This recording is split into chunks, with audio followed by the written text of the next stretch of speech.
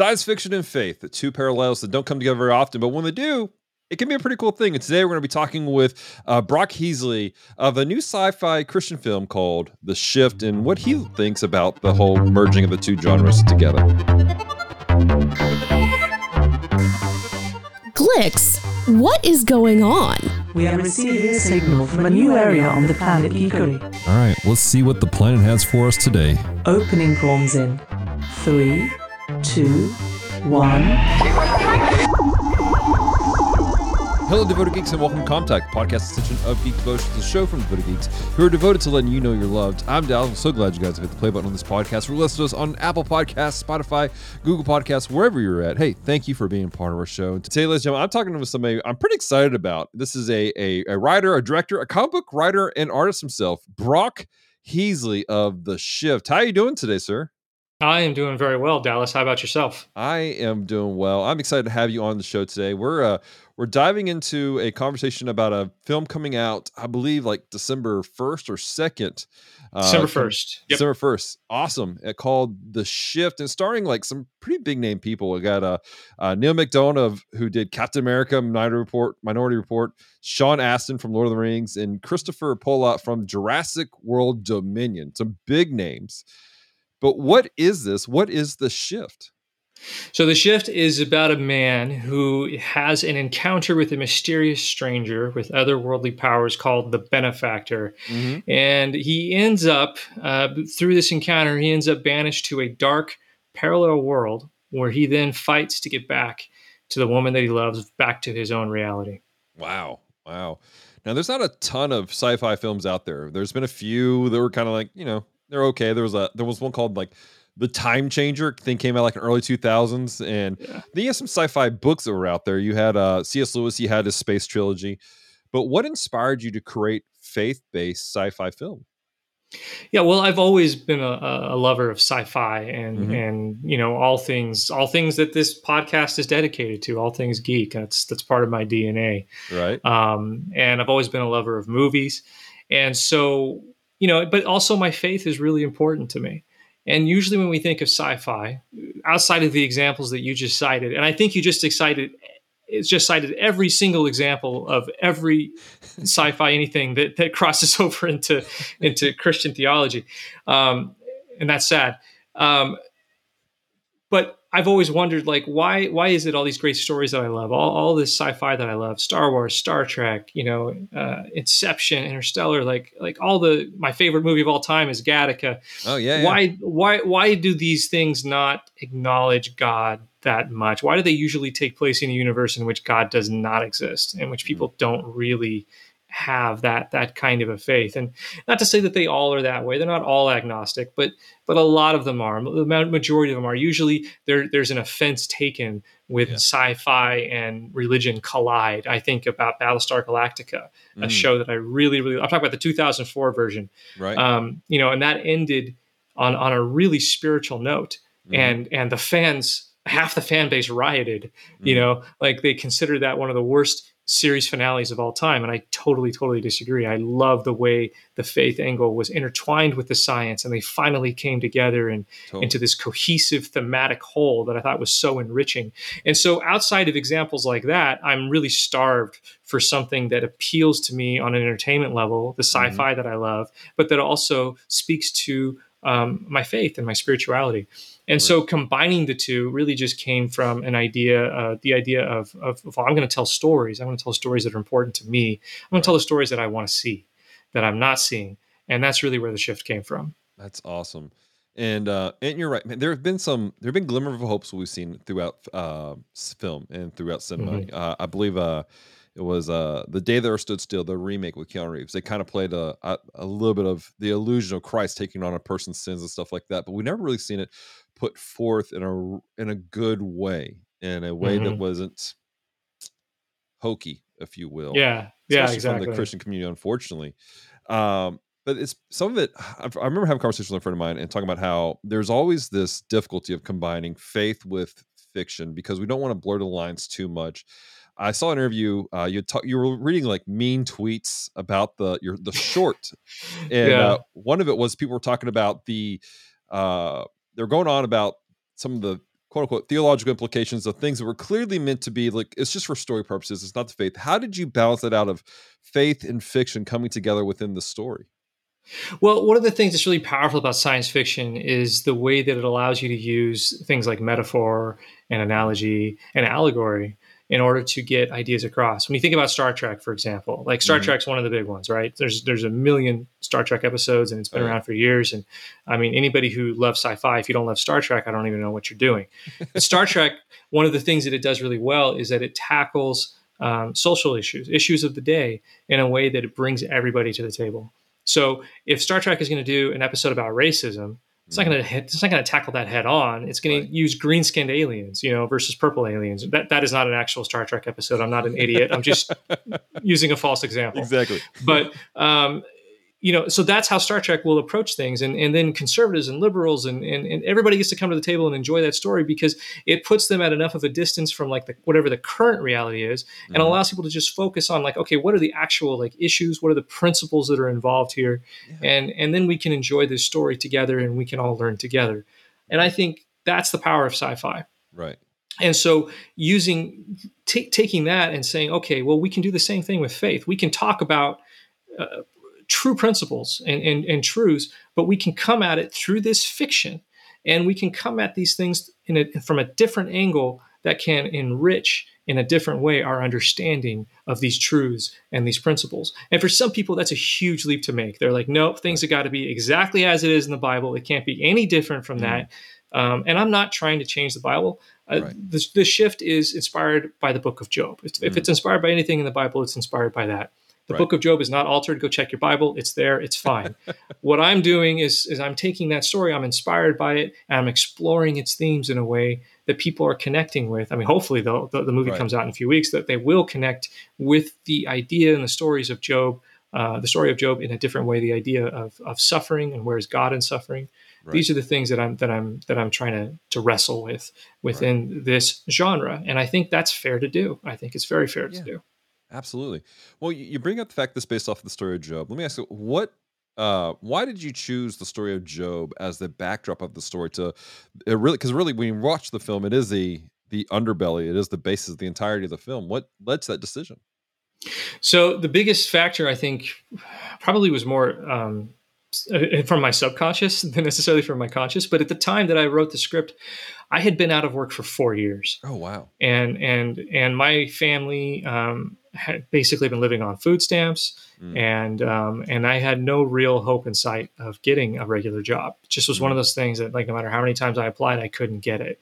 Yeah. And I was feeling very led towards this filmmaking path, which is totally at odds with earning a wage, and supporting my 3 daughters and my wife. And so I was passing through a Job period. I really was. I was passing through a period of my life in which I didn't understand why things weren't working out. I didn't understand why they were getting worse. Yeah. I didn't understand what the point of that was.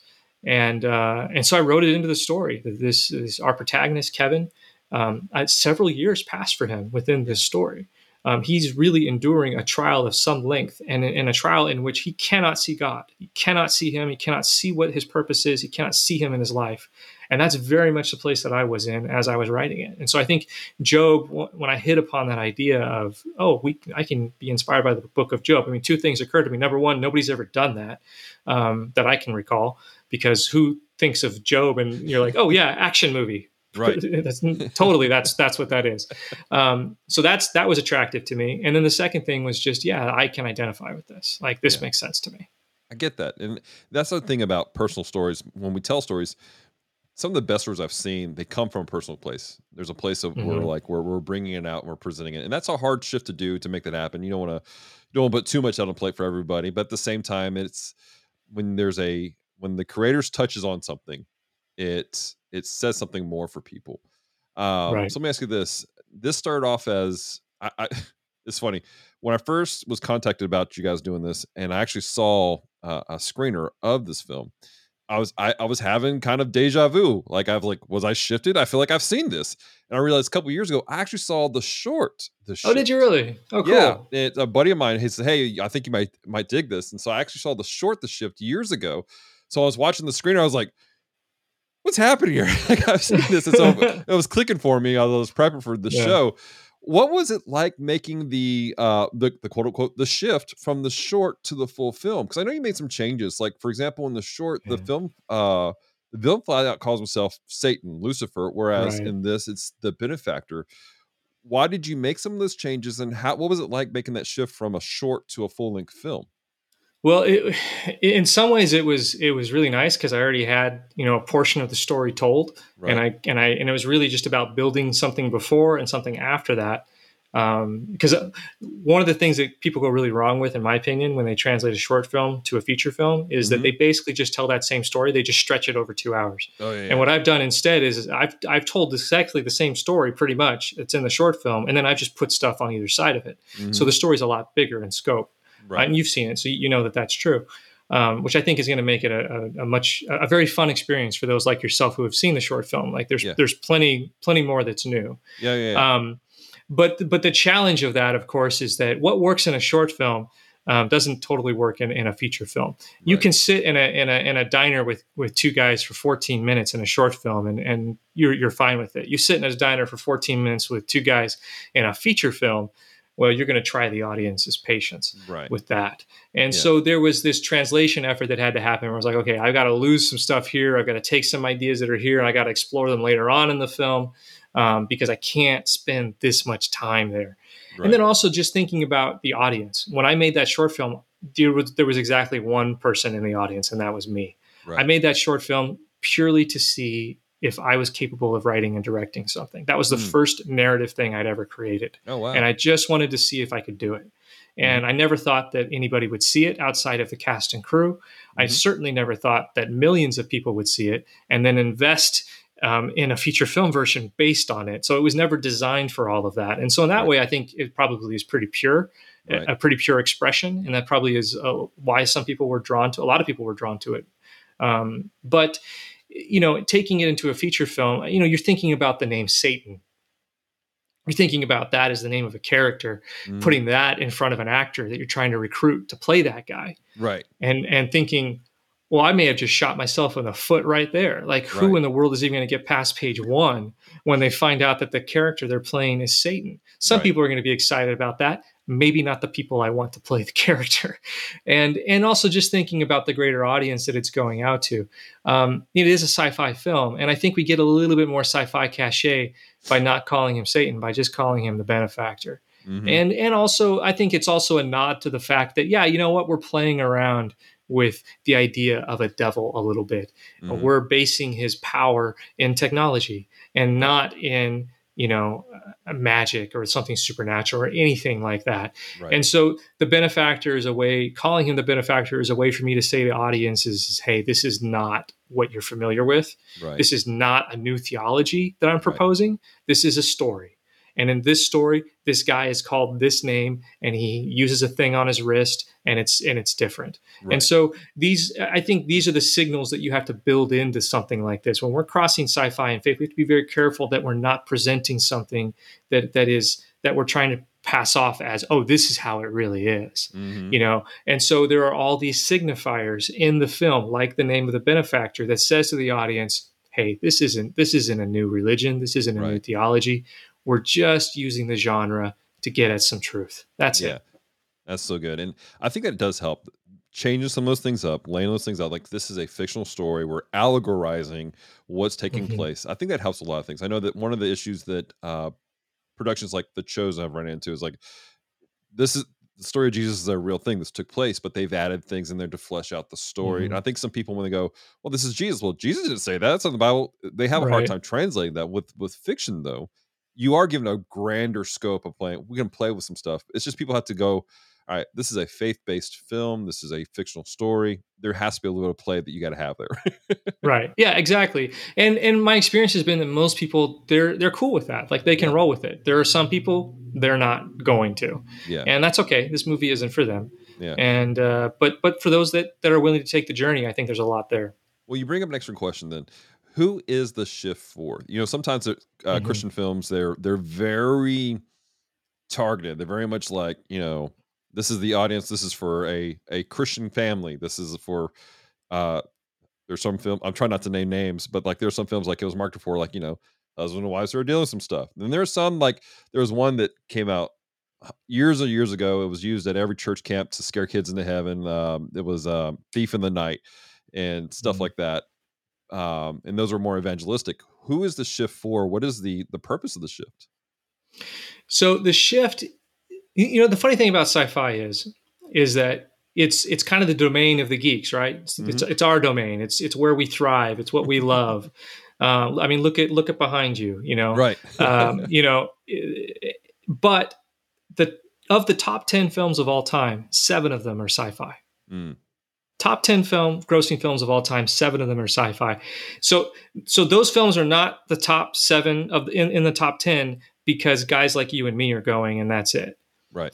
Those films are that popular because everybody's going to see them. Hmm. And so I see the shift very much that way. And my experience so far with the test screenings we've done and who is attracted to this film is attracting people who are openly saying, I am not a sci-fi fan. I Mm, am very excited about this movie. yeah. There is something in it, in the way that it's presented, because it's not presented as this crazy out there Star Warsy thing. Although Star Wars is very popular, so maybe that's a bad example. But it's grounded in reality. Right. It's fantastical, but it's grounded, and it's Hmm. grounded most especially in an emotional reality. At least Hmm. that was the intent.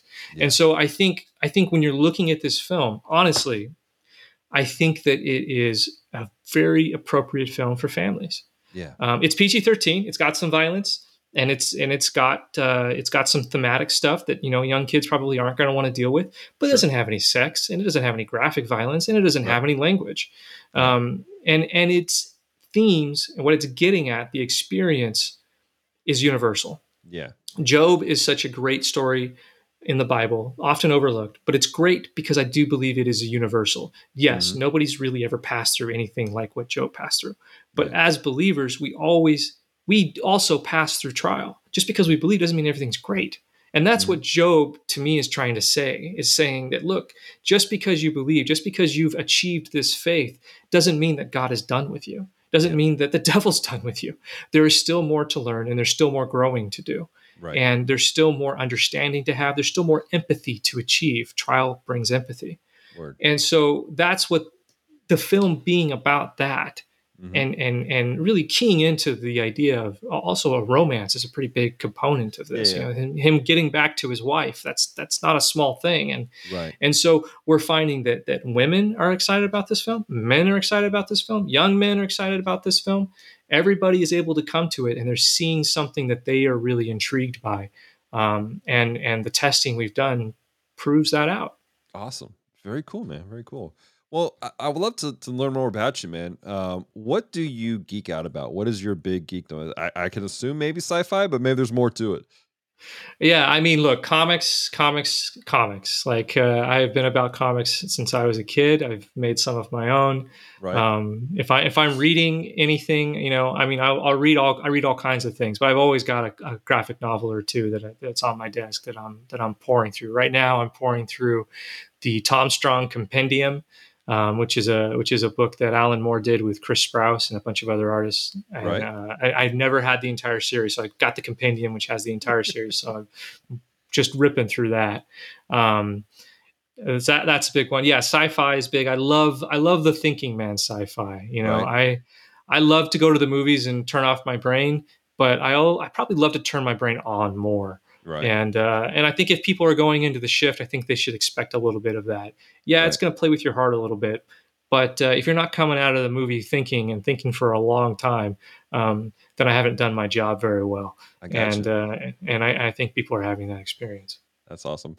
Well, speaking of comics from earlier, what is Super Fogies? Super Fogies is the most ridiculous title for a comic that I have been doing for a very long time, Right. kind of as a side project in my spare time. Initially, it was something that I wrote and drew and created by myself. It's about a group of retired superheroes and supervillains who live in Valhalla, home for the Wow. super tired. And Super. it starts off as a total like just joke. It was really just my attempt at making a funny comic strip. and very quickly it develops into kind of this epic tale of gosh, just like every single trope and convention that I love in superhero comics, all piled on top of each other, and done through this really unique perspective. Right. Because we don't usually get older superheroes in our comics, Right. and I thought it was so interesting to explore, people who have this shared history, who are kind of stuck together, Right. and what would that be like, and how would they see their lives? And so it's ridiculous, um, but anybody who has dug into it, I think they find that there's a lot of depth there. It's one of my most favorite things I've created, and I think we only have 2 chapters left. Oh wow. Right now, I don't draw it anymore. An artist Mhm. by the name, a very very talented artist by the name of Marc Lapierre, is the artist on it now, and we are on a little bit of a hiatus at the moment. Mhm. But we are behind the scenes cranking out our penultimate chapter, and Wow. the story will conclude here fairly soon. Very cool, man. How did you come to faith? That's an interesting question for people to know. Yeah, so I was raised to believe. My parents Okay. were both Christians from the get go, at least from the get go in terms of when I came along, um, and but that doesn't really tell the whole story, Mhm. because if we're honest about our approach to faith, we come to a point in which we want to know for ourselves, where we're not relying upon the testimony of others or the witness of others, where we have to decide for ourselves, what do I really believe? Do I actually believe that there's a God out there? Yeah. And I came to a point where I was like, you know what? I'm not really so sure. I think maybe not.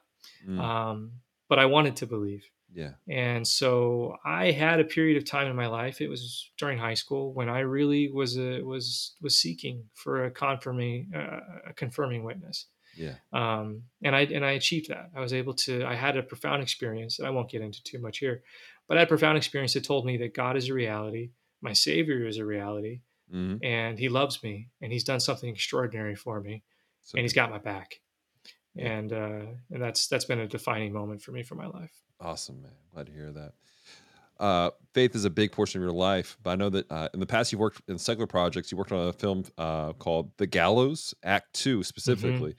What's it like Yeah. going from working in a secular world to working in a faith-based Christian world? Yeah, so it's pretty wild. It's a pretty big swing. I did come into the film industry in horror films, and that's one of my credits. And to be honest, I'm not a giant horror film fan. It was kind of my way in, Okay. and I think it was after working on the Gallows Act Two, um, that I realized that I had other stories that I wanted to tell, and so Hmm. that kind of in a way prompted a shift into the shift, Right. to where I was like, okay, I've learned the craft enough to where I feel like I can now go out and strike out on my own a little bit more, and really focus on the stories that I want to tell. And I think that's actually a really helpful experience to have, to know what stories you don't want to tell, Yeah. um, because that gives me the strength to say no, Yeah. and to just dedicate my energies and my time to the things that are important to me, which is nothing against the work I did on the Gallows, or that movie or anything. I Sure. think even horror movies, although I don't personally enjoy them that much, Right. have merit to them, and so I'm not trying to disparage any of that. Right. But as far as what I want to do personally, yes, I have made this swing into faith, but I still am sticking with genre. I still think it's important to do genre, because it's not done enough. It's not done at all. Yeah. I think we've been getting a lot of true stories and a lot of um, kind of, I don't know. I look at the faith film landscape, and I see a lot of the kind of the same kind of thing, Right. and that's fine. Like, there are people who love them, and some of them are very very well made, and so that's not to Sure. take anything away from them. I'm just arguing for more of a breadth of content. Yeah. Yeah. Let's have more stories. Let's have other types of stories, and that's what I'm trying to bring to the table. I know you have another short called the 205th, which kind of Yes. has like a suspense, almost a horror type of feel to it. Some from the trailer stuff I saw of it. Is Yeah. that a future project that you may be coming to a feature film down the road also one day, or is that just Yeah. another kind of like you're experimenting with genres? I mean, definitely that was an experiment. That one was probably a little bit more intentional in terms of the way it was set up. I was did that short film with the express purpose of turning it into a feature film, Right. whereas the shift, that was not that way when it started. So this 205th is definitely something I hope to get back to Hmm. someday. I have some pretty solid ideas about how to turn that into a feature film, but let's see how the shift goes. Maybe I'll get that chance. Awesome. Very cool. Well, let's hit the speed round and All right. on getting to know you. Some very simple, basic questions. Maybe you might want to give some explanation on some things, but as we roll, uh, real simple. Start off: tacos or pizza? Tacos. My man, that is the correct answer. Favorite sci-fi film? Gattaca. Oh yes, I 100%. love that one so much. Coffee or tea? Tea. Herbal. Okay, all right, we rock with that. Favorite comic book character? I got to go with the classic Superman. Nice. Superman. There's nothing that beats a great Superman story. All right. Now, on a follow up of that, favorite Superman story arc. Oh gosh. I don't know if it's Red Sun or All Star Superman. I think All Star Superman is probably like the perfect embodiment of who Superman is. Yeah. If you want to know who Superman really is at his core, All Star Superman is the first and the last word on that. Right. But Red Sun is so inventive and such an inversion on that same, like it also gets to the core of Superman. For those of Yeah. you that aren't familiar, Red Sun is about what if Superman's rocket landed in Russia Right. instead, or rather the Soviet Union instead of Kansas. Right. Very different story, but still is very much about the core of who Superman is. So those are the two top for me. What I love about that one is the ending on how it all kind of loops back to the Yes. beginning. In Such a great ending. in the same vein, I'm going to nerd out with you a little bit here. I'm a big fan of the Elseworlds. I think it's the greatest thing DC Mhm. Comics has ever done. One of my favorite stories there was Superman was Speeding Bullets, where it asks what would happen if he Oh yeah. landed in Gotham.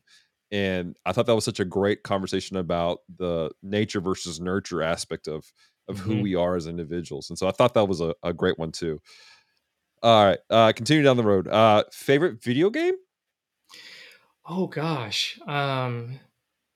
Recency bias tells me Superman 2 or Spider-Man 2, which I just beat last night. Nice. But that's not the best video game of all time. Probably my favorite video game of all time. Oh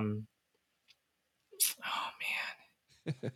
Okay, so I'm gonna go with two. I'm gonna go with two. I already named one, but I'm tossing that one out. I'm going with Breath of the Wild, which I Oh, believe is the greatest video game of all time. wow. And I still have a very, very soft spot in my heart for the Dreamcast game Rush 2049 Wow. because the multiplayer car combat was one of the best multiplayer experiences I have ever had, where you're just in an arena, you got weapons, you got cars, and you're just beating each other up. It outdoes Mario Kart Battle on every level. And I'm so sad that game disappeared 20 years ago, but I still have very fond memories. I love I that got game. you. There's a lot of great things came out of the Dreamcast era that just Dreamcast sadly was it fantastic. was Everybody ahead of slept time. on it. It was way ahead of its time. But pound for pound, more good games were dedicated to that system than any other video game system of all time. I am 100% convinced of this. I concur, my friend.